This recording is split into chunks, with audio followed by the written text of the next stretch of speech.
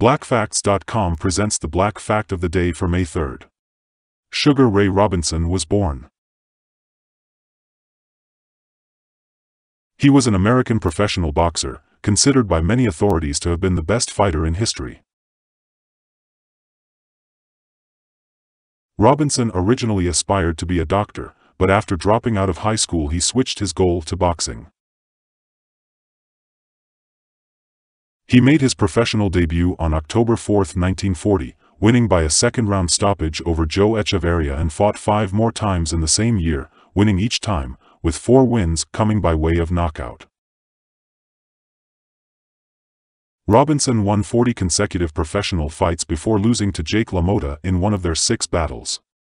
On December 20, 1946, he won the welterweight championship by defeating Tommy Bell on a 15-round decision.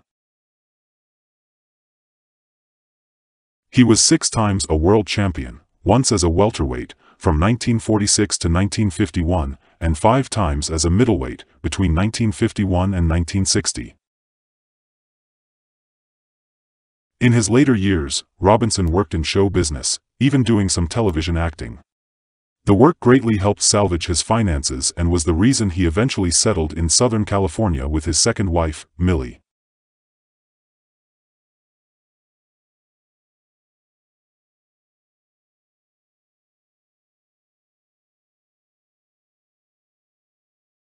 Learn Black history, teach Black history at BlackFacts.com.